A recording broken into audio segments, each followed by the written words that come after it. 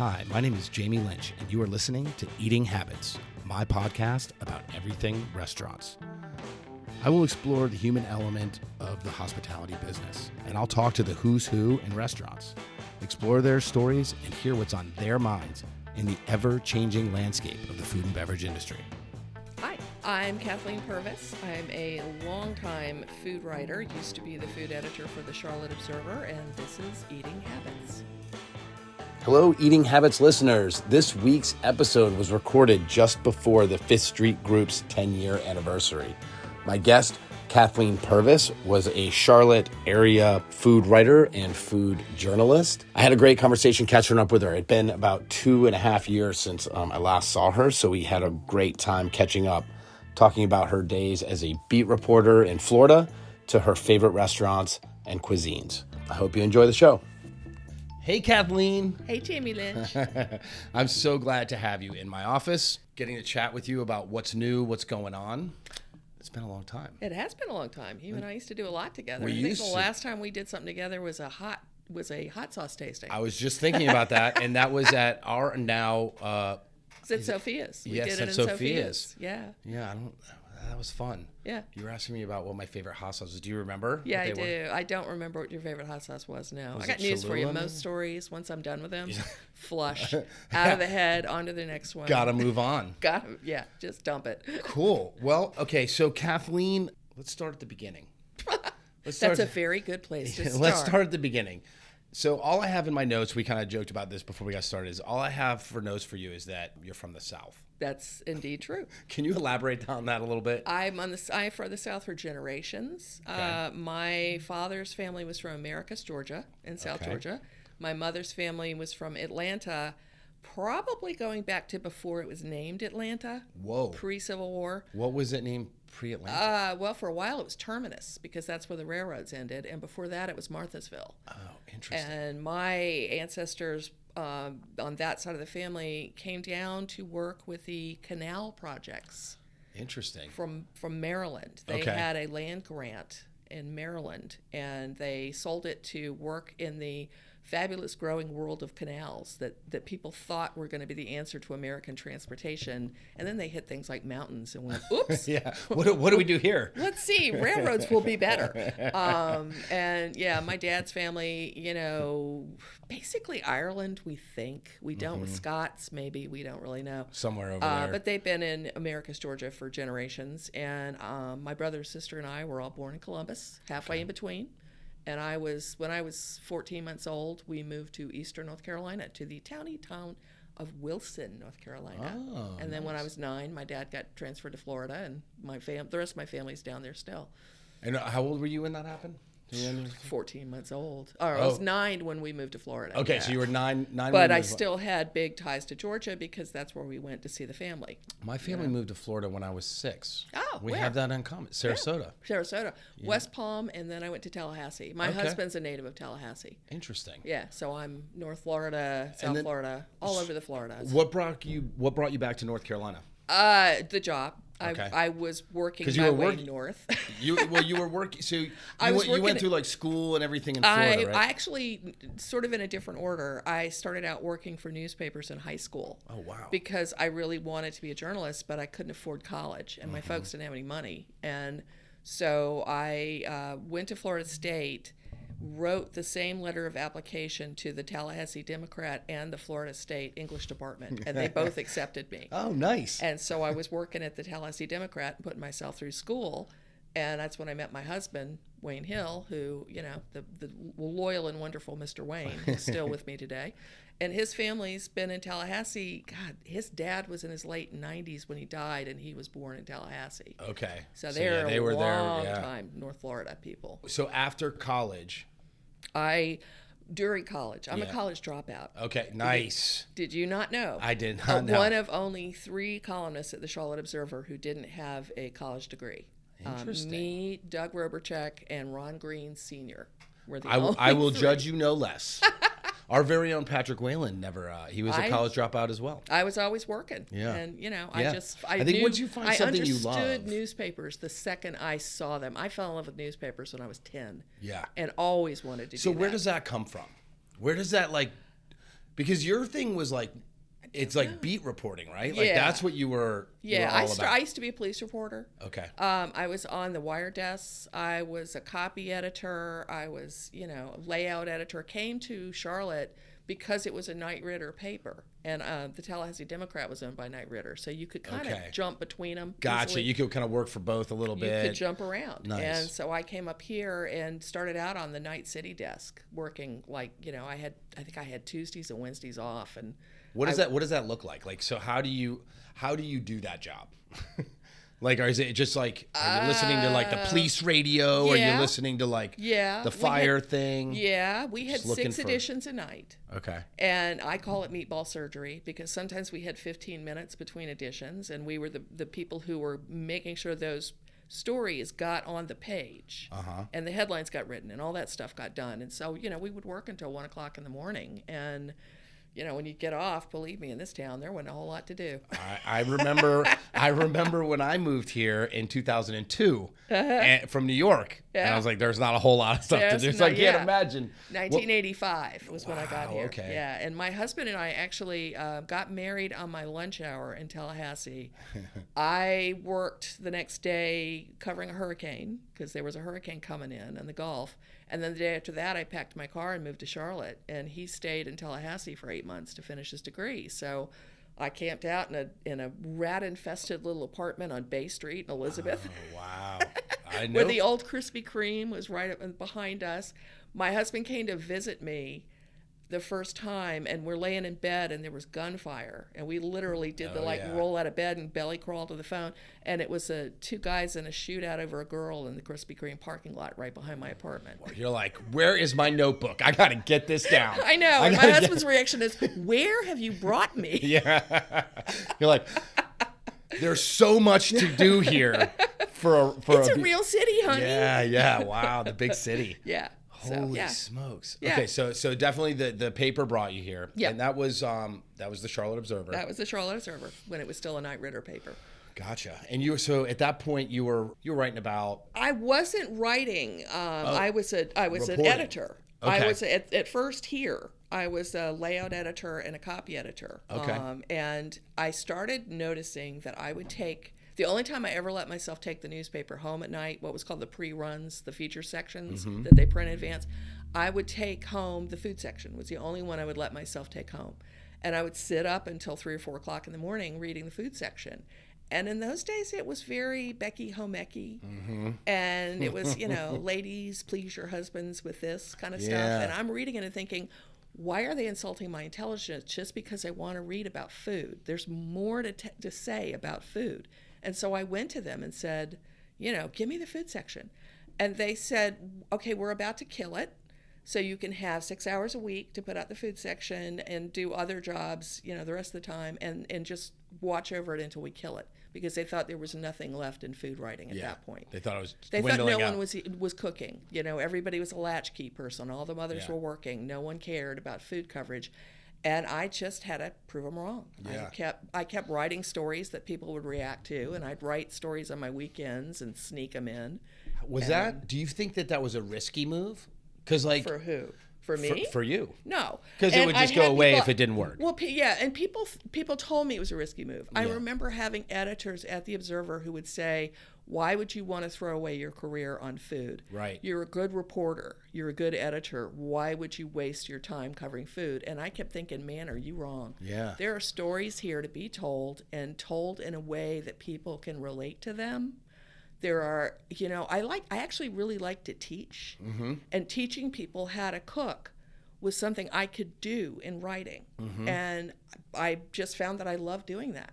And slowly they started to get more and more reaction from people who were calling in and saying, hey, we really love these crazy stories this nutcase woman is writing. So tell me about those stories. Like, what did you think at the time you thought people would get the hooks and people get interested here's what it was I had come from a family where everybody loved to cook.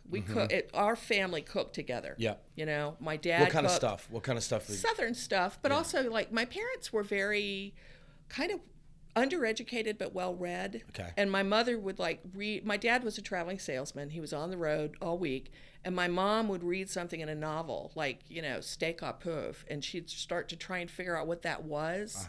And he would come home, and they would take all the grocery money and blow it on some Saturday night blowout. Yeah, and we'd on all something do it that they together. looked up and yeah, they'd cool. figure it out. That's awesome. And so I was raised cooking, but then I had this big gap where I was working nights at a newspaper, and had no time to cook for anyone. And so when I went to cook again, I had completely forgotten how. Didn't know how to do anything. So I started over teaching myself. Yeah. Because I knew I was supposed to know how to do this. So I started teaching myself, and then I would write stories about that. I would think, hey, what's a mother sauce? I'm not sure what that is. So let me do a story on what the 5 mother sauces are and how that will make a difference in your life to know that. Right. So it fueled your kind of like curiosity to be like, so you could. Yeah, I'd figure if I don't know it, nobody else knows it. Yeah. So, and if I'm interested in it, surely somebody else is interested in it. So I started writing about food. Cool. What year was that roughly? Do you remember when? 89, 90. 89. Right before my son was born. My son is born in 92. And so, when I went out on maternity leave, I was working 3 or 4 different jobs in the feature section. I was running the health section. I was doing the travel section. I was doing all this stuff. And when I went out on maternity leave, I went to my features editor, Carolyn Byro, and said, hey, I've shown you everything I can do. When I come back and I'm a working mother, I can only do one thing. You're going to have to pick which one it is. And lucky for me, she picked food. Nice. And, I'm still here. How much did you nudge her for the food? Were you like, hey, and it really should be it this? Pretty obvious that this was what I wanted to do and that I saw it. I always thought because I didn't come out of a food writing background, I was always outside the box. I was never in the box. Right. Because I had to create my own box. Yeah. There was no one was plowing that beat when I took it over. So I could invent it. I could make it up myself what I wanted it to be, and then I just kind of did. You think that gave you an edge over what? Oh, definitely. Big time, Oh, right? yeah, definitely. Julia was doing her thing. Child? Yeah. At that point. So yeah, she must have been. She was a big, I admire her so much. She's Me still too. one of my guiding lights. And I did get to meet her a few times. I got to cook for her once at you? Cafe Balut in New York. That is still one of like the pinnacles. And I've done a lot. Like I'm really grateful for the things I've done in my career. Yeah. But cooking for her and then having her come in the kitchen and thank everybody was like, I was blown away. I was like, holy smokes. And that surprises a lot of people. People are like that chefs, like professional chefs. I know a lot of chefs who really worship her. All of them did. And they should. All of them did, right? Because like, I think, I honestly believe that like the reason people are fascinated with chefs now started with her. With her. She's the one that made it kind of approachable. Not to a people. blue collar job. Yeah. She was one of the ones who treated chefs with respect and taught us that these people are important. The cool thing about Julia to me too, though, here I am at 63 years old, and I'm still making a living. And Julia's career didn't start until she was in her 50s. Yeah. People don't realize that. Yeah. That she had this crazy idea, but she didn't have a chance to live it out until she was really rather older than most people would be. And she kept on having an active career well into her 80s, late 80s. She was early 90s and she was still plugging along. So that's always been something that I took from her, was to stay interested and to stay surrounded by young people. Because the thing about Julia, and the times that I met her were mostly at a food writer symposium at the Greenbrier Resort in West Virginia. Cool, yeah. She was always the writer in residence there, and they did this big symposium there. And she would go to they would have like a lounge thing at night, after dinner. And it was, brandy cocktails and fancy little desserts and stuff. She loved to sit back and watch people do imitations of her. She did, and she never asked the question. She waited for people to approach her.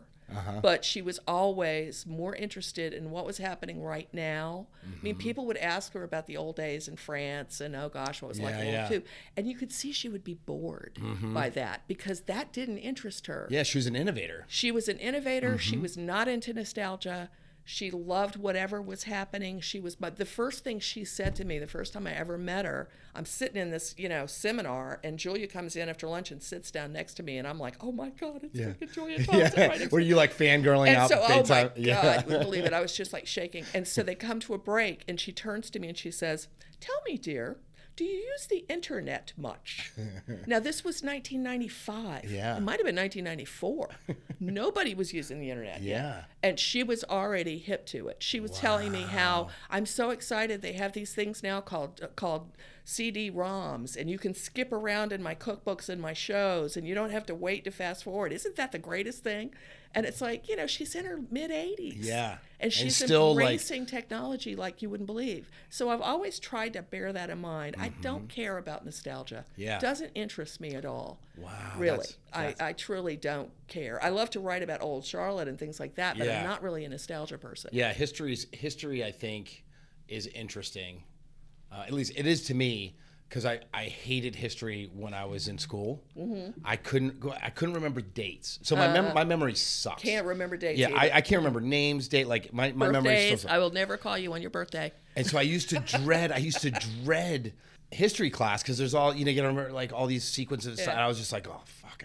But my grandmother was a history teacher, and she was fanatical about history. Uh-huh. And so I was kind of like the black sheep because I didn't know any of this stuff. But I became interested in it later because I think as you get older, you start to realize, like, okay, all this shit happened before. Everything's connected. And what we're doing now is a result of all these things. And exactly. And how they interplay is fascinating. So then I started to go back and do some history research. Mm-hmm. And that started to inspire my cooking a lot. Mm-hmm. It was like, okay, cool. Like, especially when we were doing the whole restaurant in Charleston and the whole slave culture and how, like, that whole history, and then, low country cuisine and all this kind of stuff. And that was just, I've been doing that I'm still learning about that. Like, I'm still. I know. Can I point out that when you were in the Charleston Top Chef, none of you guys knew who Edna Lewis was. Oh, no. And I'm sitting there screaming at my television screen, you idiots, what do you mean you don't know who Edna Lewis is? Not a clue. I was like, I know.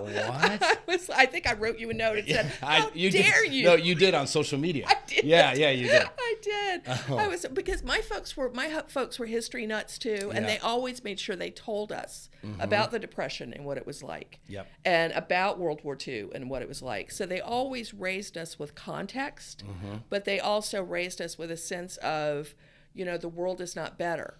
In the old days, the world was better, when you're young, only because you're young. They remembered the world before the polio vaccine and before, women could get a credit card and, all of those things. And so we were raised with a real understanding of that. History to me is context. And that's when I write culinary history, what I'm trying to do is look at the context of things. How do you understand the world through the lens of food? Right. That's for a long time. That's been kind of my mission. I write about things like, cornbread and whites, different in black and white cultures, and macaroni and cheese, and why that's completely different in the cultures. And if you know that, you can understand another person's point of view. Okay, quick question. You brought up mac and cheese. Uh-huh. Creamy or baked? Baked. Okay. Always baked. Okay. And I do a version that I did for this story that I did on macaroni and cheese, and how macaroni and cheese in black cultures is a sacred thing. It's at every holiday dinner. It's always baked, and it's always a side dish. Okay. And macaroni and cheese made on the stovetop in white culture is always a main dish, but it's also something that you eat because you don't have enough money. It's not special at all. It's the opposite of special. Do you know why is that? Yeah, I wrote a whole story about it. All right. Okay. You write that down for me. I'm going to put it in the show notes so anybody can go back and I'm going to have to do my research. Yeah. It goes back to the Depression. It goes back to hardship and people having to make do with something that was a cheaper protein. Yeah. But it got elevated in black culture. Mm-hmm. So you pushed to be food editor. Yeah.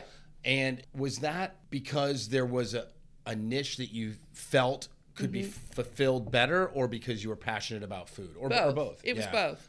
They weren't filling it at the time. They weren't. They were just filling the section with whatever they could get their hands on from the wires.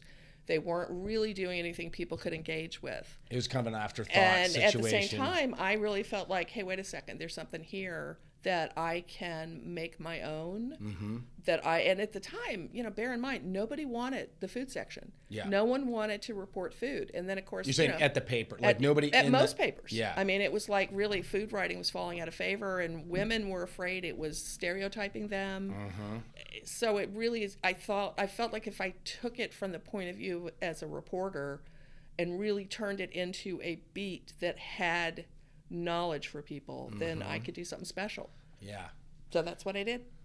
Was anybody else doing anything like that at the time?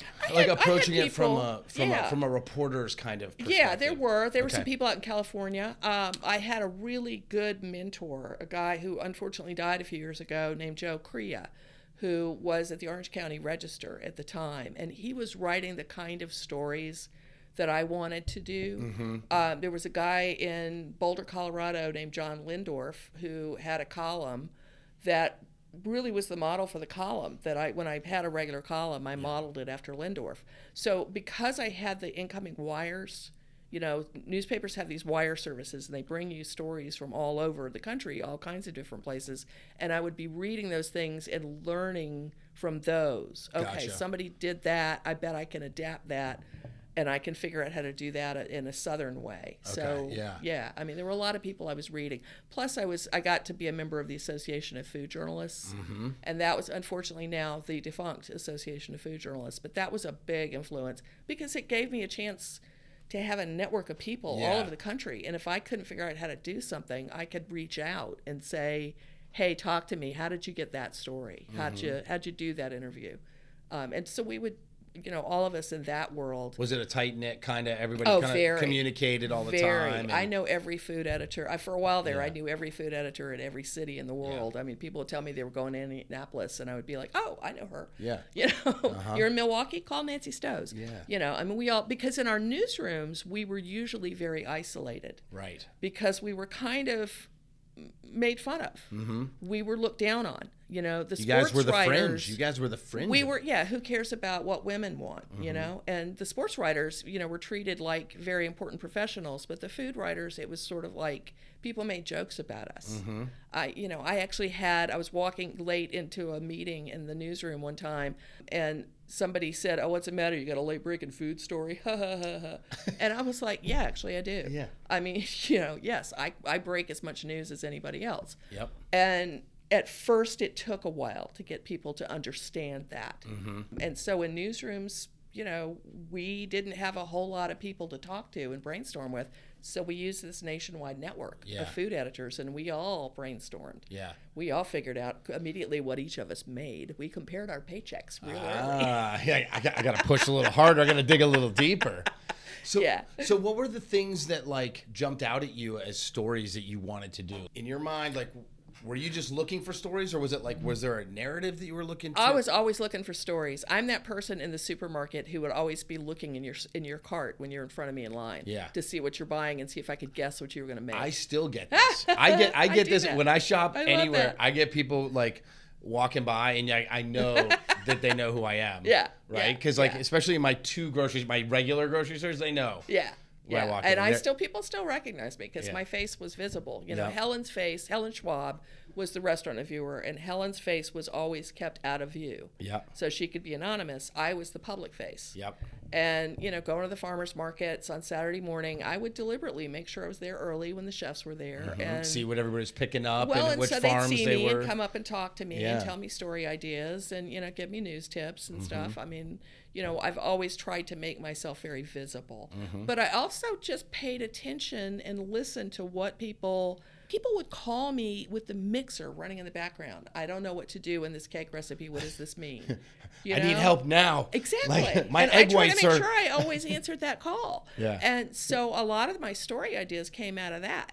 It was what are people calling me and tell me they don't know? So how can I do a story that will tell them?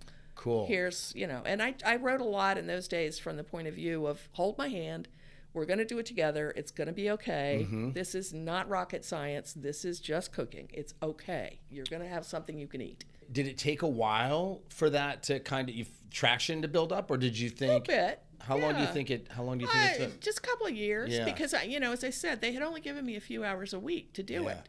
And then slowly people started responding to it. And then suddenly the male editors in the room were looking around going, oh, wait a minute, maybe she's onto something. Yeah, we're getting a lot of calls. We're getting a lot of letters like, shit. Yeah. Damn it. Yeah. So that's kind of how I got to do it. Yeah. Awesome. Yeah. Let's talk about, some of like the people at the top of your Everest that you've met or got a story from or. Oh, Lordy. Jacques Pepin was one. Got to interview Francis Ford Coppola one afternoon. Oh, interesting. In a bar over on Providence Road. We sat and drank wine together. What was he doing in Charlotte? He was pushing his new pasta line. Okay. He was making pastas using bronze dye. Uh-huh. And he was out doing publicity runs for that. And interesting. Larry Topman didn't want to interview him about food. He was the movie writer, didn't want to interview him about food because he didn't know anything about Italian food. And I was like, yeah, baby. Yeah, that's my wheelhouse. Let's do it. Let's go do this. So, I got to spend all afternoon drinking red wine with Francis Ford Coppola. That was fun. Yeah. I got to be a grape picker at the Biltmore Vineyards one time. That was one of my favorite stories ever. Who else was there? Was there anybody Just else? Me. Just no, you? well, I mean, there was a whole crowd of people. So, do you remember in the late 90s, during the Clinton administration, when we were there was so many jobs out there that you couldn't hire anybody. Uh-huh. There was unemployment was at the lowest rate I think it's ever been. And so people were desperate for workers.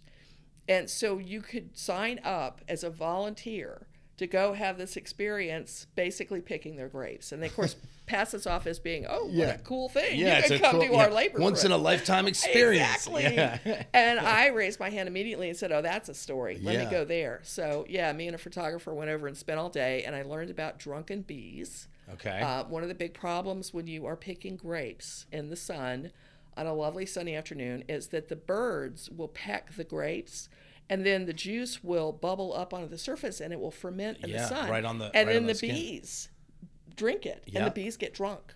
And they literally are flying like drunks, and they're just like in a really bad mood, and just you don't want to bump into them because it's going to sting you. I mean, it's like, who knew? Is that the story? That was part of it. Okay. Drunk bees, and you had to wear bright orange gloves because when you're working that fast with the clippers to cut the big clusters, if your finger goes through the grapevine to the other side, there's somebody on the other side, and they had to be able to see your finger, so they didn't cut the tip of your finger off. And I remember there were a couple of retired nuns who were working their way back from a trip to Central America, and they stopped and worked for a day as grape pickers. Oh, cool. So, how many days did you do that? Just a day. Just one day out there? But it was just sort of, there was a guy, we got buzzed by a guy in a hot air balloon who was like, cool. flew down over us real low just to tease us, and somebody yelled, Purvis, look up! And I looked up, and there was this of the thing going up, and the balloon taken off, and the guy laughing at me because he was right above my head and I didn't even know it.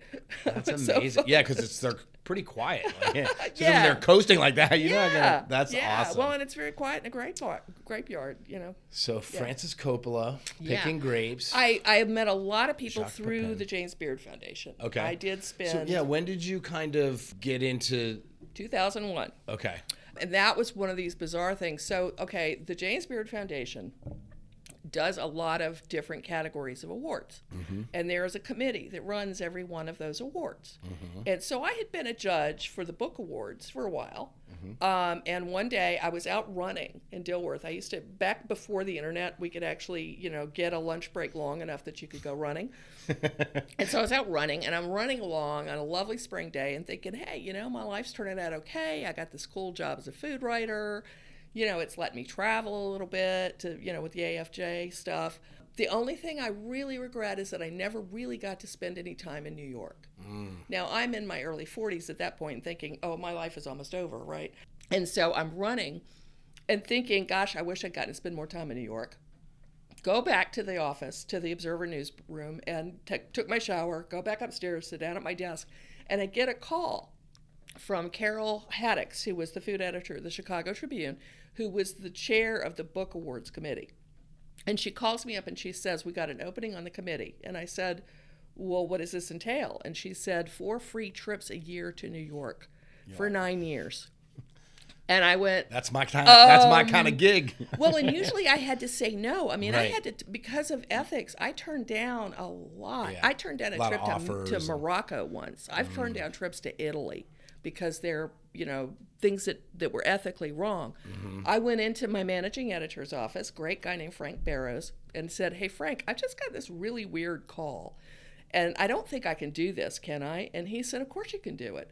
All they want is your intellect. All they want is your knowledge of cookbooks." And at the time, I had a cookbook review column.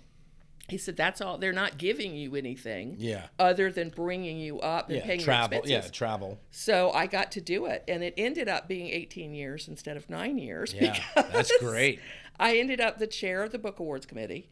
And then I was leaving, and they wanted to start a recognition of sustainability in the food world. And we're trying to figure out a way to do that. And we came up with the idea of the Leadership Awards. And so I was the founding chair of the Leadership Awards. So I stayed on for a few more years for that. And then I was getting ready to go off again. And John Washko at the time was the chair of the awards committee, and he came to me and said, "Well, I don't want you to leave." And I said, "Well, John, I can't just keep coming up here because you like playing with me." Right, yeah. I mean, I have to have a job. Yeah, I got a life and here. he said, "Well, we need somebody to take the humanitarian and lifetime achievement awards and clean those up because they really were just afterthoughts. Gotcha. It's like, oh, who's about to die? Let's give him lifetime achievement." Yeah. And and they wanted it done a little more seriously. So I spent my last 3 years, I think, doing that and improving that award. And I actually could have stayed on another 3 years, but decided, New York is a young person's city. I was getting to a point where I wasn't young anymore. Yeah. And, running up and down subway steps wasn't nearly as fun as it used to be. And I also just felt like, time to get off the Ferris wheel, let somebody else ride. Yeah. You should always make room for other people. Always remember in volunteer work, you don't own it. Right. You're just there to be the caretaker. Yep. And so, but I got to spend these 18 years going to New York 4 times a year, going to all the Beard Awards. God almighty, got So exhausting. when was that? I mean, that was fairly recently that you... Yeah, I stopped in 2018, I think. 18, yeah? Yeah, because I started around 2000. It was before 9/11 when I started. Because actually, the first year I was doing it, I got to go to dinner at Windows on the World. Oh, God. And then the next year, I was there. Oh, it was awful. Yeah. I was there. Oh, it was terrible. And that smell, It was. Lordy. So the restaurant I was working at when that happened, I was in the shower getting ready to go to work when all that stuff happened. And I was a sous chef at a restaurant called Tocqueville on 15th Street. Oh, I remember that place. Yeah, Yep, yeah. it was on 15th Street. Oh, real close. Right on Union 15, Square. Yeah, so 11th was ground zero. Yeah. Everything from 11th south was just... Yeah. I remember being at the disaster. Union Square Green Market and just the wind shifting and thinking, and the hair stood up on my arms. I mean, it was just, So I called the owner, who, like the chef owner, him and his wife owned the restaurant. It was a small, 40-seat. It reminded me of Barrington's. Yeah. 100% like Barrington's. And so I called the owner and I was like, what the fuck's going on? Like, I don't think I can come to work. He's like, don't come to work. Yeah. Yeah, he's like, no. Don't move. Don't go anywhere just south. Stay put. So I was Yeah. like, okay, shit. I had a really old Caprice Classic. A big Chevy Caprice Classic that you had in the city. Well, I lived in Astoria. Oh, so I lived, right, yeah. right, so I right. lived. So you I had to lived drive like, it, yeah. right, yeah. I didn't drive it. It just sat. It sat. So, yeah. And yeah. So we fired it up, and we ended up meeting people at the Queensboro Bridge. Oh, we're bringing them and across. just driving them wherever they needed to go for 20 hours. I was just picking people up and just where you want to go, like. Oh man! I'll get you as far out of the city as I can, or whatever. Yeah, it was fucking nuts. I was there 2 weeks after, and basically we had one of the older women on the committee called us all and said, "If you're not willing to come to the city now, don't ever come back." Mm-hmm. And so we had a meeting 2 weeks later, you know, and you're landing and the smoke is still rising from the site. It was so depressing, it was man. awful. So we decided to obviously all the restaurants were closed. Mm-hmm. We were closed. We started cooking just batches of food for for rescue workers. And we just drop them off at 11th Street. We just basically throw them in the back of somebody's car, head down to 11th Street, and just hand them off to somebody and be like, "Here's food." The forerunner of Jose Andres. Yeah. You know, I always wondered if that might be where he got that idea because there were so many people doing that. Yeah. In the few places that had an open kitchen space, you know. He's a legend, by the way. Oh, What I know he is. I've interviewed him. He's really hard to interview. Is he? Because he's like super excitable. Well, he's like an talks ADD fast. adult. He's like, he refers to himself, I'm like Nemo. My wife tells me I'm like Nemo, always, or no, what's the fish? Dory. I'm the Dory fish. Yeah. And it was like, he told me this and I'm going, the Dory fish, Like, what are you talking about? And then I realized, Finding Nemo. Dory in Finding Nemo. Yes, you are. What an amazing dude. Yeah, he's accomplished just kills me. I mean, if I could right now, if I wasn't, old lady in everyone's way, I'd have been on a plane to go over to the Ukraine and help. Yeah. Hugh Atchison, I know, went. Did he? Yeah. I know a couple people who've up and gone and done that. To help him, yeah. Amazing. I know. He really. I know a couple of people who have gone over there to fight. Have you really? Who volunteered. Good I'm for like, them. you guys are good for them. Crazy. If you don't have to worry about kid family or and family all that, or any of those things, I wish I could. Yeah. All I can do is to help people keep helping. Please keep helping. Right. Yeah. So New York at that time, right? Super depressing. Yeah, I have a lot of really vivid memories of that time because we were there again a couple of months later for the next meeting, and was that at the Beard? Was that for the Beard House? Yeah. Yeah. Okay. Yeah, it was the Beard Awards. It took all year to do those awards. Yeah. Like the book awards, like I started out with. You started out in September, and first you have to line up all the judges, and then you have to handle all the books coming in, and there would be hundreds and hundreds of books that had to be dealt with, and then you had to deal with the balloting and making sure the ballots were done correctly, and watching out for outliers, all those weird little things you learn when you do contests. I'm judging a book contest right now. I still do a lot of book judging. I do the Tales of the Cocktail book awards, and I am actually, the rest of them they're due tomorrow, and I'm only halfway through the ballot. Someone will be up late tonight. But how are you with the deadlines? Actually, I'm very good. You're usually like, I'm always on time. Okay. I mean, always on time. Are you like a down to the wire, or are you usually like? Sometimes, yes. Okay. I mean, I'll tell editors, you know what, you're going to get this a day before it's due, but not 2 days before it's due. I know exactly where my deadline is and how to hit it, and I can't do anything. I used to say in the newsroom, I can't do anything without a deadline. Yeah. I got to have that clock ticking to know. I think I would be completely useless if I didn't have things to do. Yeah. Like I wouldn't do anything. Yeah. Yeah. Yeah. Well, let's face it. Most chefs are. You guys are like athletes. You're all ADD. Yeah, it's true. I have not been diagnosed because I refuse to go talk to somebody about it. Honey, all of you. Yeah. My sister specializes in. My sister's a private counselor. Okay. And she specializes in firefighters. Oh wow. And they are all ADD. Oh, I bet. So what do they do all day? Oh, no, let's not get on that. Yeah, you don't want to go down that rabbit hole. But I always laugh when I hear her talking about them because I'm like, oh yeah, chefs. I know chefs. Yeah, we are just. You guys are a weird little breed. Mm-hmm. So favorite chef that you've ever? You mentioned Jacques Pepin. Oh, favorite chef that I've ever interviewed, or Yeah, that I've eaten his food. Food. Let's do food. French Laundry, Thomas Keller. Yeah. God Almighty. What year did you? Let me see. When did I go there? 94, 95. Okay. French Laundry had just been called the best restaurant in the country. Yeah. He was like in full blown, taking over the world mode. It was amazing. It truly, there were parts of that dinner, I just closed my eyes and I could still taste them. Yeah. And that's the thing is, I can't remember anyone's name, can't remember anyone's face, can't remember anyone's birthday, but I can remember exact tastes from 40 years ago. It's amazing how potent food memories are for people. Oh, yeah, for a reason, I think. Nature makes us remember because eating food keeps us alive. And if we don't remember what's good and what's not good, we'd die. Right. So nature makes us remember. It makes taste and smell the most evocative memories. The most evocative senses of memory are taste and smell.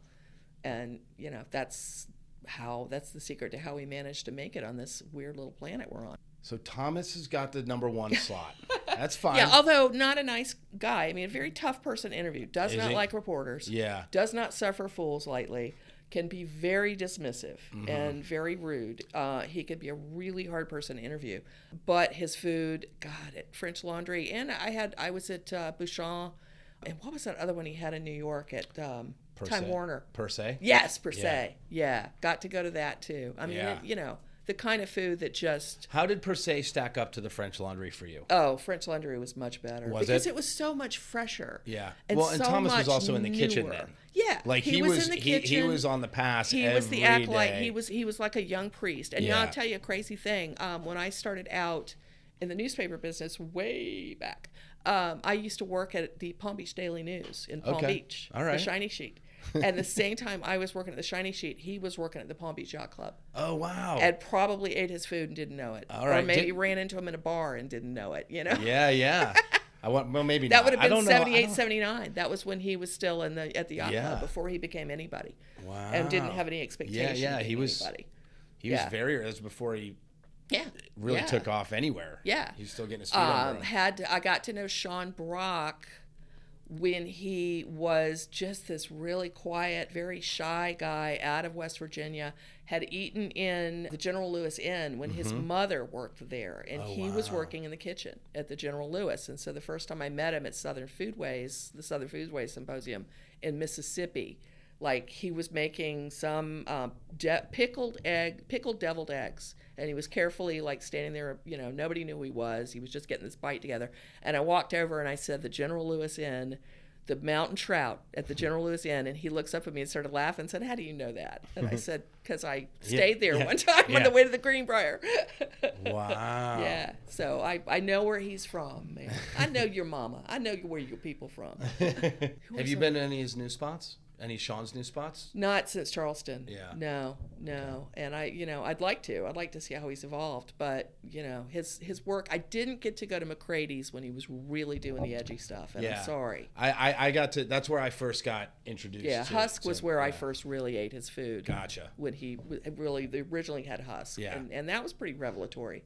McCrady's was fire. Like when I first ate at McCrady's, he may have been the only person in Charleston who was doing a tasting menu at that point. I think you're right. Like there was no option. It was just like, you can have tasting menu 1 or 2. That's it. And so we did tasting menu 1 and 2, right? So we had all like, all the stuff. Yeah, I got 18 courses or whatever. That's how I approach it with most of my friends. Yeah. And I tell people, a lot of people, when I talk about that meal, I think there was only like 2 things out of like 18 dishes that I was like, that maybe I didn't fully agree with, but there was a lot of things that I was blown away by. Yeah. Like techniques I'd never seen. That's always the risk like with a tasting menu. Yeah. You're never going to hit all of them. Yeah, there was a lot of cool approaches to things that were beyond like kind of my creativity, right? I was like, holy shit, what is he doing back there? Like, how are you making this happen? Yeah. And then come to find out he's got all these like crazy machines and like centrifuges and just applying all this like really outside the box stuff to food, right? Yeah. Kind of like the whole El Bulli thing where you just like approach it from a different level. Yeah. That was pretty fun. Yeah. And I used to dread it because we were always, with the book awards with the James Beard, we were always put in charge of a single category. And the one everybody dreaded, besides the diet books, because nobody wanted to do diet books because those are really boring. But the because nobody wants to diet. We had a professional category, cooking from a professional point of view, and testing the recipes for those suckers was like, I would go to friends in town, chefs, and just say, help me. I have no idea how to judge this. I don't know what this equipment is. Help me. And then I'd give them the books when I was done. So Paul Verica I got the Hester Blumenthal's Fat Duck Cookbook. Oh, it's Do you a remember great that book? one Yes, with all the cool illustrations and the crazy folk? I think it's behind you right Yes, there. I gave my copy There to it is, Paul. bottom left. Yeah. And there's, Thomas Keller's Under Pressure. I see that. I now have a sous vide maker. Now I have all this stuff that I didn't.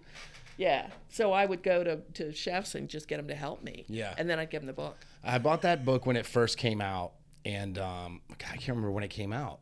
I mean, it had to. Oh golly, 2004. I'm thinking 2005. And maybe? like I couldn't even follow along. Oh, and I was a professional chef at that point. Right. I was like, I have no idea what this dude's trust talking me. about. Yeah, and I write for home cooks, so what the heck am I supposed to do? But I remember having a lot of fun with that one, and I think I ended up giving mine to Paul Verica. So. Cool. All right, so I want to jump back to Sean for a second. Sean, yeah. So I ate at the Continental the other day. Oh, in Nashville? In Nashville. Yeah. When I was in Nashville for Church and Union. And that dude can cook traditional French food. Oh, no kidding. I'm not surprised. Oh, yeah. I'm not surprised. And now that he's not drinking, yeah, he's so much less erratic than he was. I mean, for a while, he really kind of spun out of control, and his food spun out of control. You can tell when that's happening with somebody. I know all about that. I know about that life. Yeah, you totally do. And so I'm glad to hear that he's, back in an area where he's focusing on being a great chef. I've not been to the Audrey yet. I've heard amazing things about that. But he is cooking awesome, and it's so traditional. Mm-hmm. There's not a whole lot of his tricks and things on the plate. Yeah. But you can tell through the simplicity of the dish and how well executed it is that there is a lot of technique on each plate. Yeah.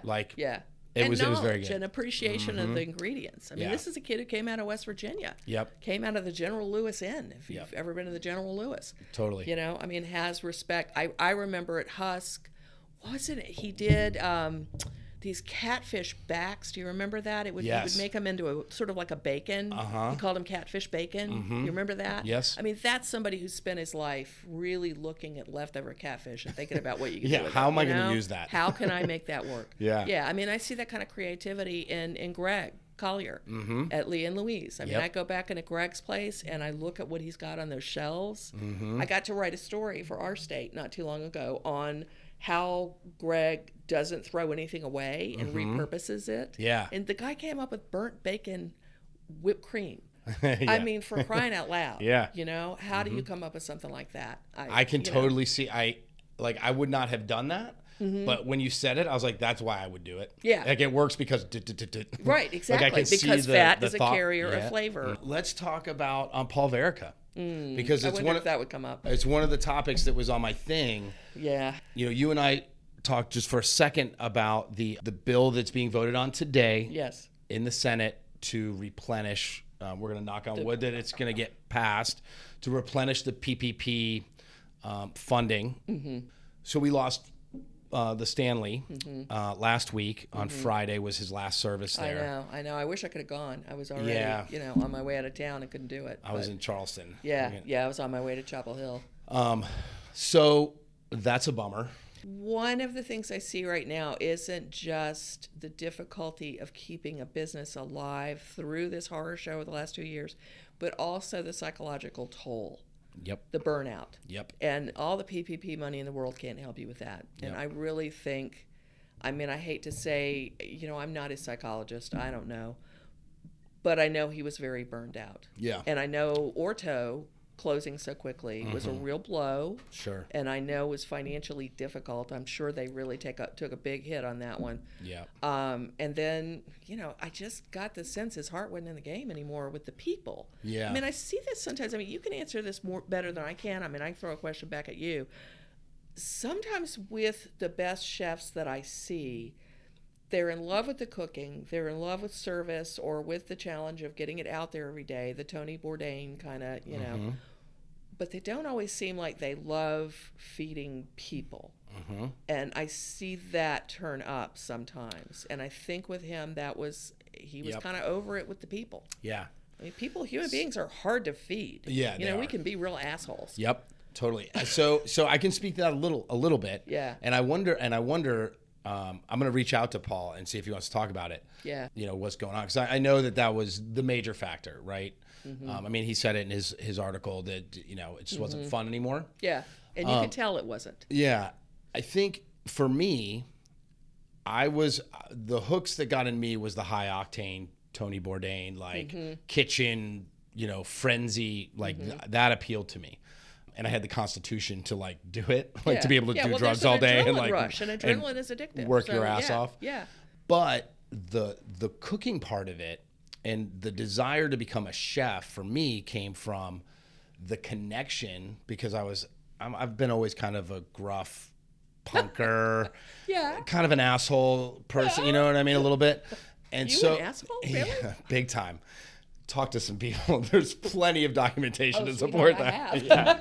There's plenty of documentation to support it. I don't tell everybody what I know. Yeah. But it was the connection to people that I got through cooking. Yeah. Right. That was my way of being nurturing and supportive and caring for people in a way that I didn't in my normal persona. And so I really enjoyed cooking for people, which leads me to where I'm going with this is where is the state of like the dining public right now? Like I'm a little disheartened by just like a lot of the social media platforms and then Yelp and all that shit. But people are, I mean, that shit was bad before the pandemic. Right. And now you lock a bunch of people up in their cages for 2 years. Yeah. And set them loose. And it's like, people just seem like they're out of their fucking minds. Well, yeah. You have to remember, I think, with social media, because I've surfed the social media game for a while. Yeah. I think I'm actually pretty good at it. You are pretty good at it. And you do see this very concentrated group of people. It's like being in a room and all the nice people are keeping their mouths shut and just the assholes are talking. Yes. You know, I mean, that's going to give you kind of an unbalanced view of the world. Right. And I think that it's easy to get that. Like with Paul, I mean, I'll be honest with you, when I posted about Paul, you know, he sent the news out at like 7:57 p.m. on a Sunday night. Yeah. I sent a message to his PR person, Callie Langhorn, and said, on a Sunday night? Come on, Paul. Yeah. Nobody's on their social media. Why are you doing this to us? Yeah. But I posted He probably wanted it to be a slow roll. Oh, I'm he sure didn't want to did. get I know he did. Yeah, he's like, I don't want to get... Because of exactly what happened, which is I posted a link and said, oh, God, you know, I'm so sorry to hear this. And there's a gentleman who had gotten angry about Paul over a situation that was poorly communicated, in which he claimed that Paul, shouldn't say claimed, he believed that Paul and his restaurant had discriminated against them for being gay. Right. I don't think that Paul intended it to be that. I think Paul can sometimes be such a jerk that he doesn't realize how he's coming off. But that guy dived on immediately, reposted all of his original stuff, and then a whole thread off of a share of mine started up all over again. Of how dare they, these people hate gay, when they don't. Right. I really think that was a situation that Paul just didn't realize how much of a jerk he can sound like when he goes into his, you know, guerrilla mode. Mm-hmm. And a lot of chefs, I can name a half a dozen chefs around town who have that same problem. Well, who will just jump all over people and make it worse. Yeah. You know, there's a great book out there I think everyone ought to read called So You've Been Publicly Shamed that'll give you a pretty good idea of just how bad it can get. Right. When you screw up and you try to not admit you did, it's just going to get worse and worse and worse. And so that gave that guy a chance to jump in all over again. And it really made me sad to see him going out on that note. Right. Because so many of us went to him at the time that happened and said, dude, you were handling this completely wrong. I know his PR person did. I know other people in culinary who went to him and said, don't do this. You need to fix this, and it's easy to fix if you handle it right. Right. But people get mad. Getting into a social media battle with somebody who's trying to prove a point. Old newsroom saying, never get in a stinking contest with a skunk. Now, I'm not saying the man who raised that was a skunk in any way, but no one can. If you're just trying to outstink each other, it's not going to be pretty. Right. That's not how you handle things in the social media world. And I think, unfortunately, there are a lot of people in the food world who, you know, people get so opinionated about food. What? I've had people What do you think that's about? call me names. I know what it is. It's identity. It's family identity. It's tribal identity. It's your social status. Your social status, but it's also, how dare you say my grandmother did it wrong. Yeah. If the only version you've ever had was your grandmother's, that means that I'm saying that your grandmother was a stupid person. I'm not. But there is a lot of ownership with food and ownership of our own identities. And if somebody challenges that, it gets dangerous quickly in human beings. Yes. And so when you're in a restaurant and you're hoping, I mean, I go into every restaurant I go into, I am hoping I'm going to have the best meal I ever had. Always hoping. I know. I wish I didn't do that sometimes. It's well, and try and understand what your expectations. You have to manage your expectations of what people can actually do for you. Right. Yeah. But yeah, I mean, I think that people are. Ronnie Lundy, who wrote the book Vittles and, you know, has been a food writer in Appalachia for a long, long time. She specializes in the food of Appalachia. And she's always really interesting on this subject of, you know, the way your corn tasted in this holler was different from the way the corn tasted in somebody else's holler. And that's sort of how you knew that those weren't your people. You belong over here. You know, it's all tribal identity. Yeah. And that's still behind so much of what we think about food. It's identity. Yeah. And if somebody's playing with your identity, you don't like it. So I think that's part of why, plus it's money. Yep. You know, you're charging people money for something, they're going to get real defensive real quick. So, you know, that one drives me crazy, is people not understanding what a meal is going to cost them and then going off on a tear about, oh, it's too expensive. Yeah. Give me some of your thoughts on this whole critique culture situation we got. Everybody's a critic. Everybody's oh Lord, like yeah. Years ago, during the whole early kind of Yelp days, I was very anti all this Yelp stuff because and you should have been. There's no control, right? There's no consistency, right? And I think me and Helen talked about this when I got Helen on here. And the thing I really appreciate, like I was always terrified of Helen coming in because I know a she, lot of people were afraid of her. Right, because she could potentially make or break your thing or whatever. Although I don't think she never intended to. No, she was no, and that's the thing. I think everybody who does food reviewing I don't call it critiquing, I call it reviewing. Okay. And everybody who does reviewing has to know that's somebody's livelihood. Right. That's somebody's baby. Yeah. And she took that very seriously. They put everything on the line for that baby, and you had better treat it respectfully. Yep. You know, people used to complain that Helen wasn't negative enough. I would hear that at Johnson & Wales. I would hear that at CPCC from people in the culinary education. How come she's not harder on people? Because that's real hard to do. Yeah. You know, and difficult and dangerous. Yeah. I think you and I had a conversation about this once, and I told you, and I'm pretty sure it's still available. Hannah Raskin, who was the reviewer in Charleston, and I know you've had some thoughts about Hannah. Yeah, I've had some thoughts. I think that we're beyond that now. Oh, good. Yeah. Because I think Hannah's really good at what she does. She's very analytical. But Hannah actually wrote an ebook, and it's, I believe, still available on Amazon. It's called Yelp Help. And it was for people writing on Yelp how to write a restaurant review. And it broke the restaurant review down into its basic components. At its heart, restaurant reviewing is consumer reporting. Right. All food reporting at its base is consumer reporting. And restaurant reviewing should tell me, is this a good restaurant review needs to tell me what are they trying to be? What is the story of the food this place is trying to accomplish? Why should I go here and spend my money? And what can I expect to get in exchange for my money? I mean, break it down. If it doesn't have those things, you're not really telling me anything useful. Right. And, you know, I mean, I think the thing that got me on the anti-Hannah campaign was after my first appearance on Top Chef. Yeah. The episode where I kind of confronted my addiction of heroin. And she wrote something in the paper about how somehow my previous addictions may have something to do with my poor judgment in some of the things we were doing in the restaurant. And that I was like, you crossed the line. Yeah, that's not fair. Yeah, and I didn't appreciate that. Yeah, and she can be tough. Yeah, and she is tough. She is tough. and like she, you know, the reviews that she did of, you know, my restaurants down there weren't bad per se. They weren't great. I mean, she slammed us on a couple things, but it's but we were ready. I mean, we knew that it was going to be tough, and I'm okay with that. Like, that's fine. Yeah. The issue that I'm trying to figure out now is like this critique culture, right? It's like everybody is like, everybody knows best, and they have a platform to do it. Yeah. It's the only thing that's new about that, though, is the platform.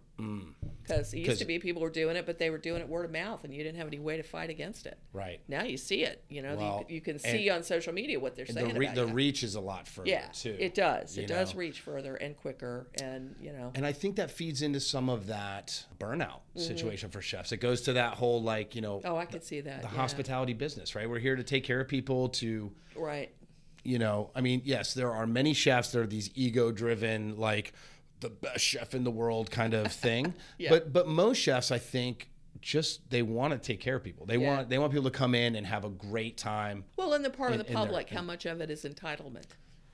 That we all feel we are entitled to what we think we deserve. What are your thoughts on that? What are my thoughts on that? Gosh, I'm not sure. You know, I do feel like I felt the same way in news coverage. We all create the world that we want the world to be. We all have a hand in making the world how we want it. And so if we want a world that is negative and critical and full of noise, and whoever likes the loudest noise gets to be heard, then that's the world we're going to have. And if we are more thoughtful and put a little more time into managing our expectations, into understanding what it takes to do what you do, why what you do costs what it costs, then we may have a world of restaurants that are allowed to be a little more considerate. I mean, one of the things that has changed completely in Charlotte in the time that I have been here, in the last 10 years really, because I think it's since about 2008, has been the rise of the chef-owned restaurant in Charlotte. Yes. You know, Charlotte Totally. 10, 12 years ago was totally a high-end chain town. Yep. And 100%. then you started getting, you know, I mean, Bruce Moffett was one of the early ones. Tim Grudy, who, Lord help him, has ended up all around town, and I loved him. Yeah. But we started getting these guys like you, like Paul, like Greg, Chris Coleman. Chris Coleman, thank you. Yeah. He would be angry at me if I left that out. Who own their own place, and their place is an expression of them, but also an expression of this place where we are. Because they're all working with local ingredients, and so they're working with the same stuff I can get in my kitchen. Yep. From the same people. From the same people. You can meet them at the market. Yes, and if you're do. motivated enough, Yeah, you can go. exactly. You can go ask them. Yeah. Hey, I got these tomatoes. What should I do with them? And it used to be you guys were at them. Now you go through Fresh List. Yeah. So we never see you guys anymore. I But know. I'm still there. Yeah. Yeah. So I think that changed Charlotte, that camaraderie. You know, there was a time when I was covering restaurants and chefs and all that stuff here, when it was very, very elbowing. Yeah. You know, there was a lot of rivalry. And then that started to shift into being a little bit more about a community.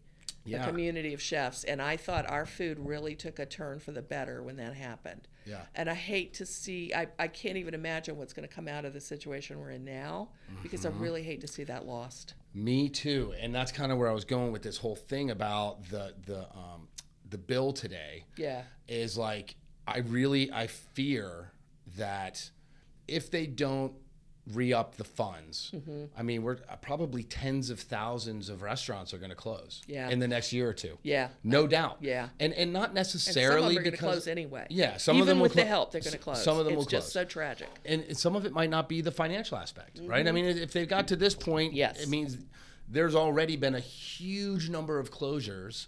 So restaurants are doing some volume now. Yeah. We don't have the staff that we need to do. Now, is that Excellent. true? Because I've heard some people telling me that their staffing situation has gotten better, Yes. and that they were able, the people who use their PPP money to keep their staff going at least a little bit, to keep that loyalty, that those guys tell me they're doing okay as far as staffing. So our experience is that we are good. Yeah. Now, we used, I can't remember the exact number, but there was some fucking post or article or some bullshit thing on the, you know what I'm Tell us talking. how you really You know feel. what I'm talking about. Somebody claimed, some ex-employees claimed that we mishandled the PPP money. Right. Amongst a bunch of other bullshit. Yeah. That was targeted at my Oh, partners. right. Yes. Okay. Now I know what you're talking about. Yes, So indeed. so we went back and looked at all the, you know, because all that stuff is controlled by the government. So we went back to all the receipts and checked it, and it was something like 97% or 96% of the funds went to our employees. They claimed that we totally, I was like, whatever. We are not suffering from lack of employees. We also started the Tip the Kitchen thing, which has been a game changer. Yeah. I did an article or an interview yesterday about it, and I mean, we've raised over $1.6 million in the past, it's been a year and a month, so 13 months. Wow. For our Really? employees. Wow. That's amazing. It's People gave that much out of, yeah, above and and beyond. it cost. I mean, it cost us to do it. Yeah. You know, because we matched back at the house, all that stuff. It's all out there for people to get.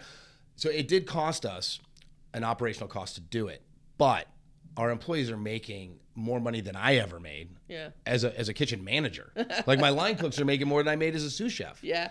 You know, I mean, it's crazy. Wow. And so, you know, that's huge, and that's helping us to retain and draw in some quality people and stuff. But I fear that, you know, the burnout part of this, like That's what I'm afraid of. the people that missed the first round, right, who've been limping around through this thing. Yeah. have just the stress and the loans and just all that kind of drama to get to this point. Even if they get the money, they're going to be maybe too far it's gone. It's not gonna. And the other thing too is to remember all the smaller places, the mom and pops. I mean, we've lost some real iconic Charlotte restaurants. And I did a story recently looking at 4. Steve Price at Price's Chicken Coop, the guy at Zach's, Stevie Spoon at Spoons, and George Dices at Mr. K's.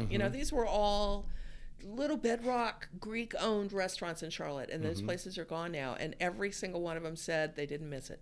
Yeah, these were people who had devoted their lives, usually worked 12, 16-hour days, no problem, loved serving the community.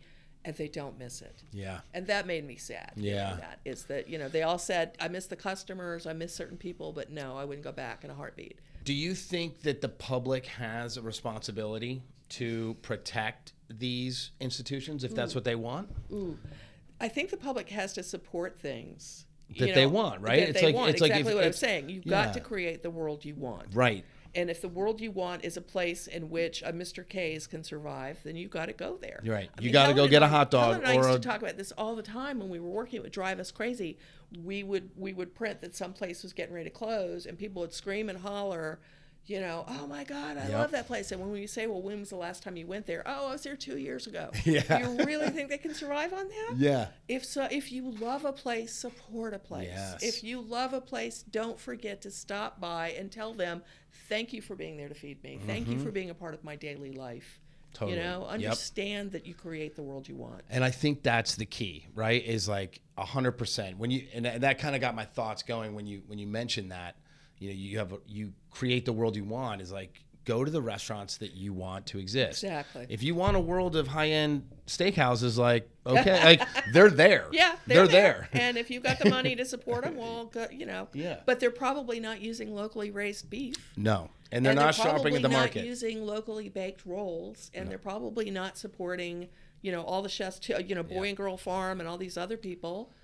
Yep. They're not buying from them. They're buying from a food broker. Right. That's not supporting your community, and it's not making your air quality better because the fields around you are still being worked. You're going down this. You are going down the hole. I've gone way down that hole before. With you. I'm with you on all that. Yeah, always. When the local food stuff came around, I was just because I remember when I started food writing, it was before all that. Yeah. There were stories I couldn't run because you couldn't get the ingredients here. Yep. There were no. You go to the farmer's market and it would open on the first day of spring only because it was the first day of spring. Everything in there until July was from Florida. Yep. It took a long time, and when I started going in there in the spring and seeing locally raised peas, it was a watershed moment for me. Whoa. Yeah. You're like, this is real? Yeah. Am I in like Candyland now? Am I in Berkeley? Yeah. Because I would go out to California and go to the markets out there and think, why don't we have this at home? Why? I know we have farmland around us. Why don't we have this? And then we did. Mm-hmm. And I had editors who would get upset if I wrote too much about it because they thought I was not being critical enough of the local food movement. Well, you've been a huge supporter over the years. I mean, you're not supposed to be a supporter in my job. Well, but yes, I am an advocate. An advocate. Of knowing where your food comes from, eating seasonally, eating locally, understanding who grew your food. You were a member of PCG, right? Oh, I still am. Yeah. But you were when you were the editor too, weren't you? Yeah, I was. Yeah. Because it gave me access to information. There you go. And the open and that food, but that Facebook page where everybody traded stuff back and forth. My editors never complained about that because I was getting information. Right. Okay. It was a tool. It was a tool. But also advocacy for what's important. Yeah, and getting to know who was doing what was important and who a real player was versus somebody who was walking the walk. Mm-hmm. There were plenty of them who, I won't name names, who I would see in the farmer's market on Saturday morning with their acolytes following behind them, and they wouldn't order stuff from farmers in advance. They liked to be seen strolling like a potentate through the farmer's market and then buying up everything in large quantities so there wasn't anything left for those of us following behind them. I won't say who that was, but, there were a lot of chefs who would claim to be local who were not. Right. So I also tried to make sure that I knew who was actually doing what they advocated. Right. I was like the polar opposite of that. Like I would show up. The good guys. Yeah. I would show up at Sammy's farm because I wanted to learn. Oh yeah. And he was just like, he was like, Jesus, man. He's like this guy. So he just put me to work. Yeah. And he's like, I'm just gonna have to put him to work because he's not gonna like go away. Turkey killing day. They would never let me go and do turkey killing day. Why? I always wanted to. Well, the editors were a little hinky. It's intense. Yeah, and the editors were and Sammy, the farmers who were doing it were sort of like, I don't think you want to tell the public what that looks like. Yeah, because there's some things people can't handle. Right. Yeah. And my feeling was, you can eat the food, know what it takes to get the food. Yeah. I mean, I did one of my best stories I ever did, best things that I ever got to do. I spent a year. They actually let me spend a year on a story where I followed a country ham. Mm-hmm. From pig to plate. Oh, that's cool. It was so cool. Where was the? The pig was raised by Grateful Growers Farm in Denver when it was still Natalie and Cassie. Awesome. And I got to pick out my pig. I got to know my pig. Spent time in the field with him. And then I went to the abattoir. They would not let me be there while the pig was slaughtered. Yep. They wouldn't let me in. That's hard. It is hard. And I was bummed because I really wanted to follow it all the way through, and they wouldn't let me in. But I showed up and got my ham, and then took the ham to West Jefferson, to the only open-air ham house left in North Carolina, Vanoy Hams. He did my ham, cured my ham for 8 months. And I would go up there every few months and get to go into the smokehouse. Yeah, check on the ham house and watch it shrink and all that stuff. Cool. And then we, Joe Bonaparte helped me with that story. Oh, and I love Joe. Oh God, I know, I miss Joe. God, where is he at? He's in Myrtle Beach still. Okay, yeah. Is Last he time still I doing checked, the school down there? I think so. I know Jeff Blount is. Yeah. Right. And he came to my house and we cooked that sucker.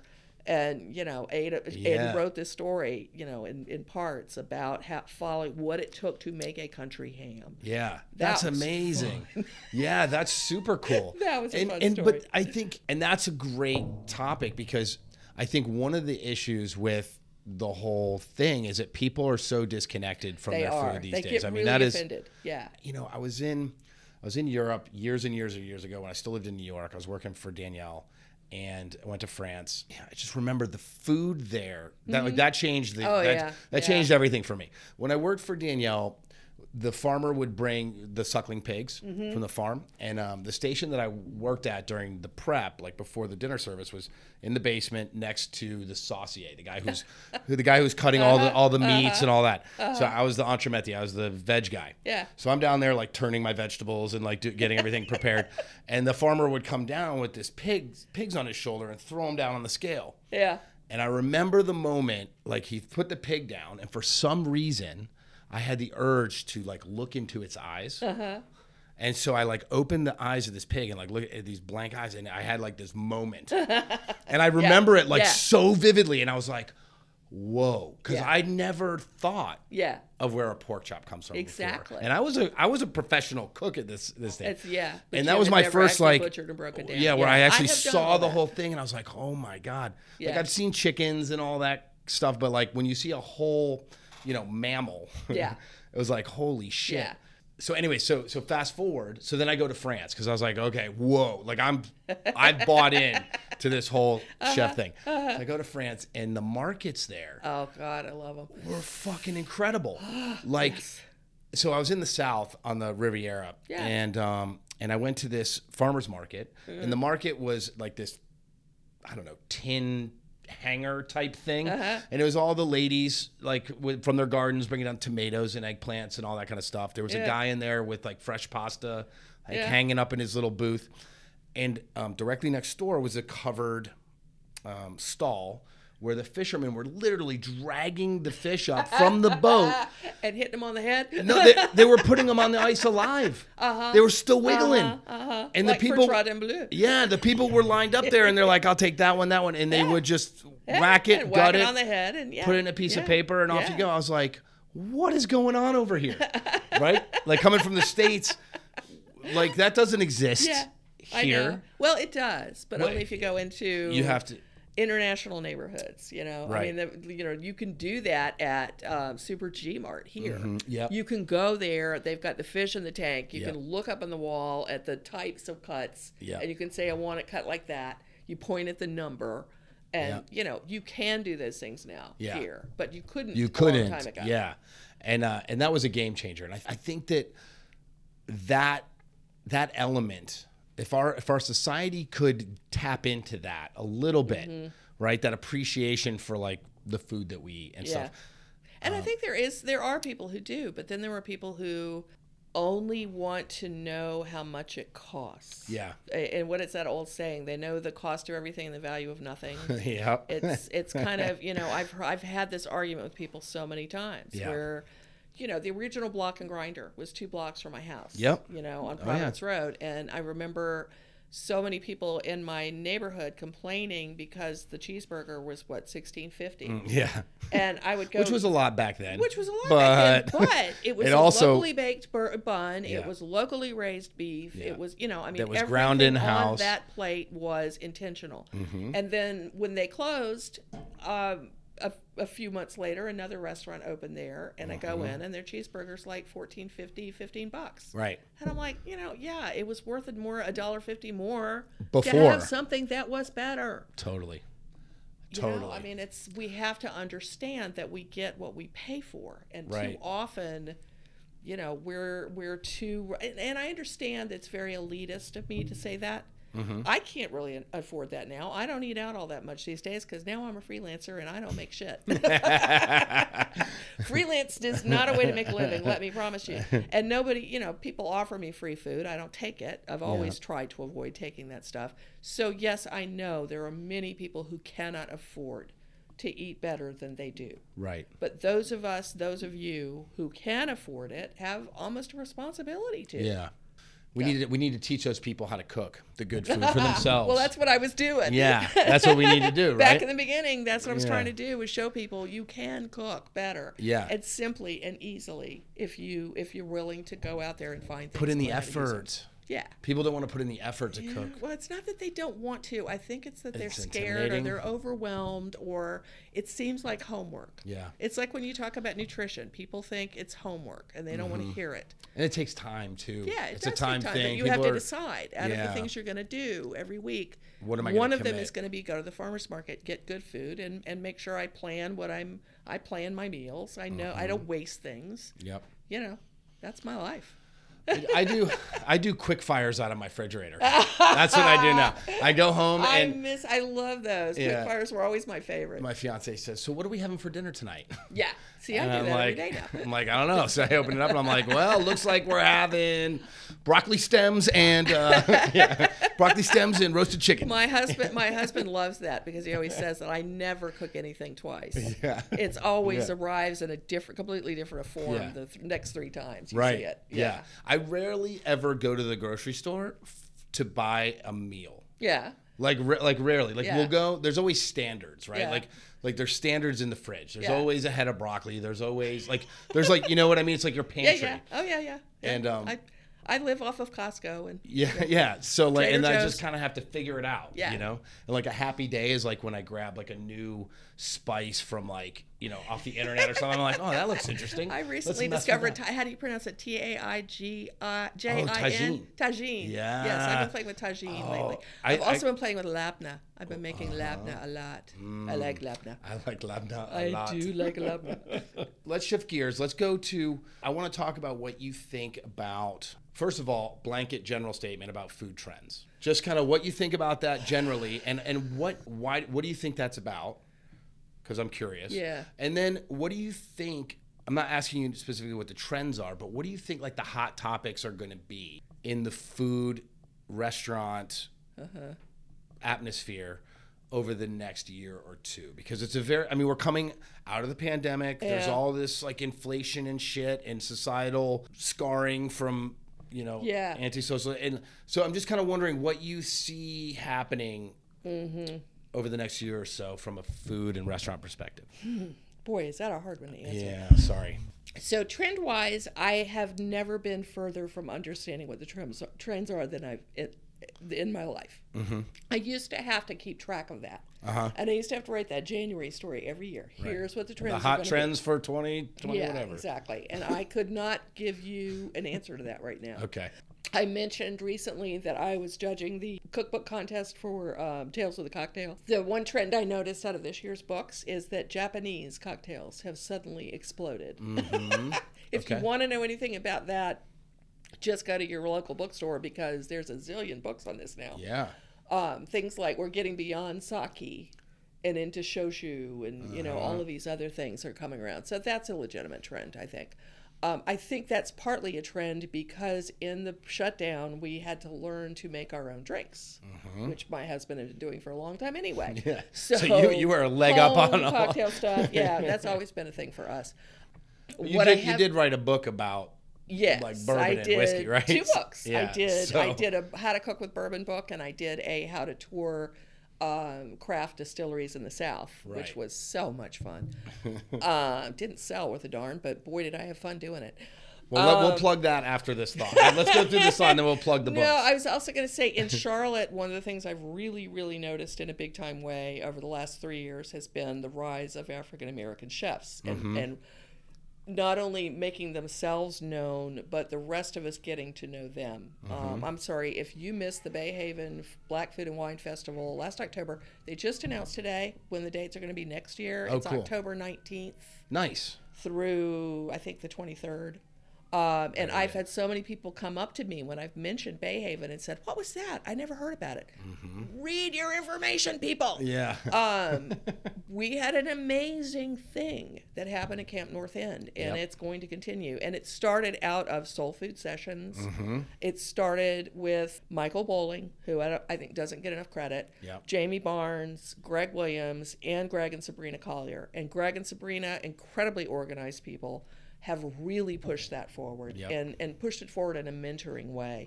So now there's all of these businesses opening around Leah and Louise and Camp North End where they're helping young Black talent who came through their restaurant open their own smaller businesses there. So that is something that is definitely, I'm so excited about. I mean, 5 years ago, if you had asked me to name, 10 Black chefs or food producers in Charlotte, I couldn't have done it. That doesn't mean they weren't there. Yeah, it meant that I couldn't name them. Well, and that embarrassed me and saddened me. I think at that point, though, and so I interviewed Greg a few months ago, and we had an awesome conversation. I mean, I love him anyways. Like we're just we get along anyways. Oh yeah. But we talked a lot about this, and I think at that point, I think he touched on this in the combo. If people want to go back and listen, but they were there. They just weren't in the forefront, and they weren't getting the recognition. Exactly. Right? So exactly. And I think that's the thing that Greg is like one of the real values of him and Sabrina's talent here is they are a face that can push this thing forward. Yeah. To help everybody else get the recognition they need, because they're pretty outspoken. Like Greg is not afraid. Oh no, not a shrinking violet there at all. Yeah, and so and then also they do great work and they're super inclusive, so that helps like spread that around. Right. And I'm so excited about that. That's a different Charlotte than we had in food. And so that is truly something that has changed. I'm interested to see how that's going to, and this goes to my second question for you about what the landscape looks like. What the landscape is. I'm I interested think that's to see just going to continue to grow. What that element does for Charlotte cuisine, right? Yeah, exactly. And it's already doing more. Yeah. There's already, like Jasmine Macon with her donuts. Oscar, is it Peterson with Jimmy Pearls? These things are continuing to grow, and these are younger people. So that part of it excites the heck out of me. I see a lot of that ahead. I hope that we don't lose so much of our old Greek community in food, because that is a part of Charlotte's flavor. I'll do my own plug here. So there's a new book coming out. Marcy Cohen Ferris, Ferris, was a professor of American Studies at Chapel Hill. She's now retired, and so she has done a book called Edible North Carolina. Oh, cool. And a lot of us around the state wrote chapters for that book. And so I wrote a chapter on the blue-collar underpinnings of Charlotte's food and how people don't realize we weren't always a banking city. Right. It was actually just until kind of the new world where we a banking city. Yeah. Yeah. Oh, that's interesting. So I really Cool. looked at, sort of where the Greek stuff came from, where Charlotte's African American community culinarily came from, and where those meat and threes and those people coming in from out in the country to take textile mill jobs here created what is around us and is beloved in Charlotte food. Cool. When is that coming out? That comes out now. It was just released last week. Oh, awesome. And Cool. that's why So I was that's in available. Chapel Hill. I went over for the publication party. Nice. Which was really cool. There were so many people I knew on social media that I'd never met, and people I know really well, like Bill Smith. And cool. Yeah. Bill's got a piece in there. I mean, everybody really. Tom Hanchett's got a piece in it. On Charlotte's international communities. And so it's the idea was that she used different people all over the state to do kind of a snapshot of North Carolina, but not just North Carolina. You can use that to understand other states around the country and how their food kind of takes place and how it shapes them. Wow. And so okay. it's really Interesting. exciting. Yeah, book. that is exciting. Baxter Miller's pictures. I really was excited to be a part of that. And you can pick that up on. Should be at any bookstore right now. It's just coming out into UNC Press. All right. So in fact, we'll do some kind of an event here.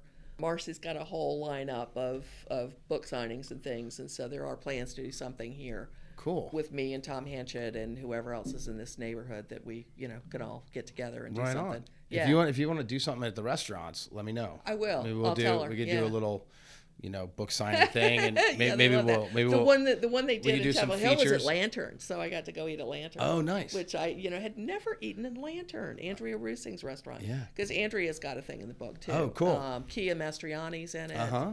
Yeah, there's a whole bunch of people who have Awesome. pieces in the book.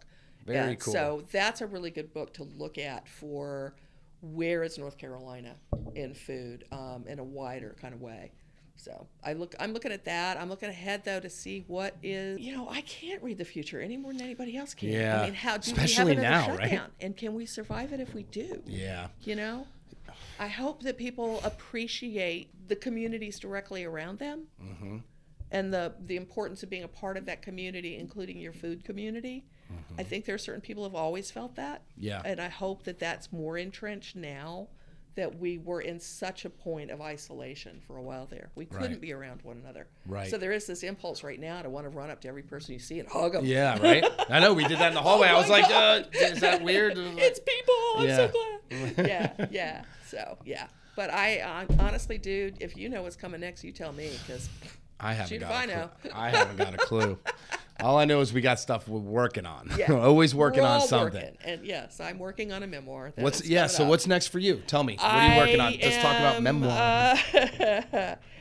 So I'm a freelancer now. So I write for a lot of magazines. I've got a piece for Southern Living that I did a couple of months ago. I do a lot for Our State Magazine, do a lot for Charlotte Magazine, Charlotte Ledger. But in my side life, I am working on a book that's a memoir. It's not a food book. It's about my early life and my very strange Gothic Southern family. And it's called The Accidental Family. And it's about how my parents had basically an arranged marriage because of adoption. And so, being a 70s firebrand feminist type, there are things that I've learned about my family after my family died. It's only me and my sister left. Wow, okay. My parents are gone. My brother was killed. And then in the middle of all of that, we found out that we had 2 family members that we didn't know existed. What? Yeah. Get out of here. Seriously. This is a real story? It is a real story. Holy smokes. It's a bizarre one. Yeah. And in that, writing about that, I decided to write about myself. Yeah. And how I came to be the person I am while being raised in a family full of secrets where nothing made sense, and I had to go make sense of the world myself. Wow. So, yeah, Cool. you're going to learn the fact that I used to live in my car. Yeah. So I was a very wild young lady for a while there. I think anybody who knows you kind of knows. I don't know the stories, but I can tell by knowing you over the years. Yeah. You've got stories. Yeah, I do. And it's funny, I'm in a memoir writing group, and one woman has read the whole, first draft, and she said, "Oh my God, I got to know more about how you ended up like this." So when do you suspect you'll be done with that? I'm hoping to have I'm doing the second draft now. I'm hoping to have the second draft done by, fall. And then, it's a question of trying to find somebody who wants to actually publish it. And who knows? So that's one of the scary things in the shutdown. Everybody wrote a memoir. Yeah, right. There's a deep pool. There's a ton of them. Yeah. So, you're going to go out there to the publishers and they go, oh, no, not another one. Yeah, but you've got some connects. I do. You've got some connects over the years. Yeah, that's actually in the freelance world. That's been fun because most of the editors that I write for contact me. I don't have to pitch a lot. Yeah, they know who I am. They know what I do. And do you get hit up a lot? Yeah. You get a lot of? Yeah, usually every week somebody calls me. You want to do a cookbook? You and me? No. You want to do a cookbook with me? I don't know. Maybe. We'll talk more about it. I can ghostwrite. I know how to ghostwrite. All right. The only question is making enough money for both of us. Yeah. For me, it's not about. It wouldn't be about money. It's more about for passion. For me, it would. Yeah. We'll make sure we get you paid.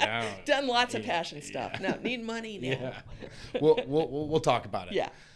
Maybe next year you'll be able to. Hopefully. Ooh, memoir books take a long time. Do they? So do. Once You've you get never it done done. A book, have you? No. Oh. I have not done a book. That's why I want to do it.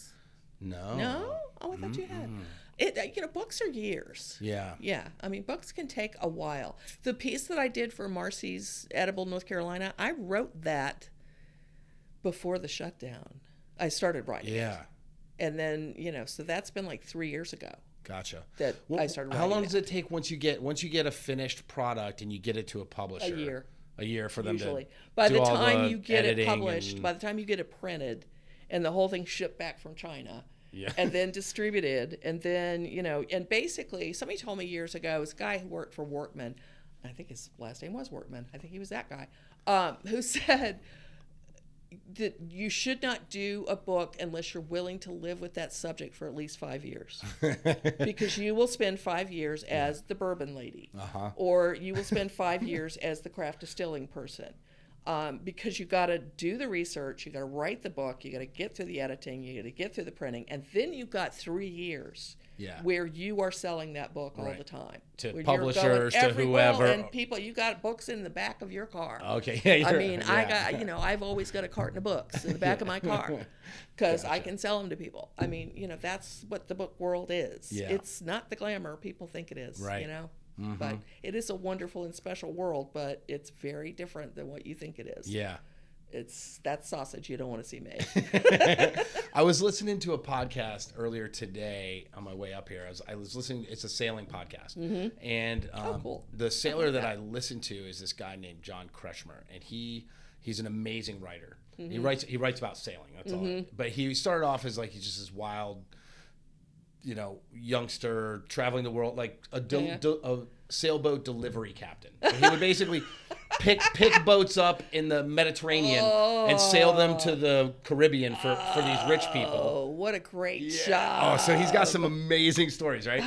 And he's written 7 books. Yeah. Right? And their books are, I don't read a whole lot, like a lot of books on tape, but I went through all of his material in 2 weeks. Yeah. Because it's really well done stuff, and he's a creative guy. Yeah. But he was talking on his podcast today, or somebody was asking him, and he's like, he was talking about the financial part of books, and he's like, oh yeah. He's like, don't ever, what did he say? He said something about don't ever do the hourly wage math. Oh yeah. on being a book author, because the amount of time you put in versus what you make is just a joke. It's people don't realize that you don't get rich off of writing a book. You can do other things around that. A book is a calling card. Right. That gets you in the door, and it gets you legitimacy, and it gets you people who really want to hear your voice. But the book itself is never going to support you. I mean, people told me, I've known book people for a long time, and a lot of them told me in the beginning, it's you don't look at the book, you look at all the things around the book. And that's how you make a living off a book. Gotcha. It's, I hate to burst people's bubbles, but it sounds romantic. It's not. Yeah. I'd like to have a cookbook. I think every chef dreams of having one. It's not like my Top Chef buddies. A beard medal. What's that? They all dream of having a beard medal and a cookbook. And a book. Well, I gave up on my beard medal follies. Good. That was in my youth. Now I'm an old Henri. I hope one of my chefs will get one maybe. One of the guys that work with me. Yeah, I think there is a legitimacy to seeing your name on the binder of a book, and I'm really lucky that my first 2 books were done before my folks died. Yeah. Oh, that's cool. My so mom they got to see that. Yeah, that's great. Yeah. Well, I'm looking forward to the memoir. That's going to be fun. I did wait for everybody in my family. Yeah. You probably had to, huh? You let the cat out of the bag. Yeah, there's stuff that they don't know. And my sister's the last one, and she's sort of like, I'm fine, don't worry about it. You think there could be a book or a movie option in this thing? I doubt it. It's not that exciting? It is. Well, it is. Some people have told me that the story reminds them of The Notebook. Oh, whoa. Yeah. Crazy. There's all kinds of, it's a bizarre story, but yeah. All right, so go-to meal. What is your go-to, shoot. That one? At home? Or whatever. Or it doesn't have to be at home, but it's the meal that, takes you to that happy place. Yeah. Whether it's at home or it's whatever. Yeah, see, what I used to always had a great answer for that because I had Ben Philpott's chicken liver mousse at the Block and Grinder, and then he was continuing to do it at the Stanley, and now he's not, and I'm bereft. So my go-to meal now would be Leah and Louise, the pork neck bisque. Okay. That cabbage bisque with the pork neck broth. Nice. Which I will actually order with a spoon and eat it as a soup because it makes me so happy. Yeah.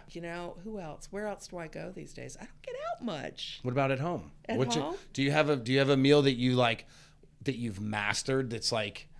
My husband would say I've mastered steaks. I'm a really good grill steak person. You do them on the grill over charcoal? I do. Oh, What's your technique? My Walk me through it. My dad was the ultimate grill man. Walk me through built his own grill.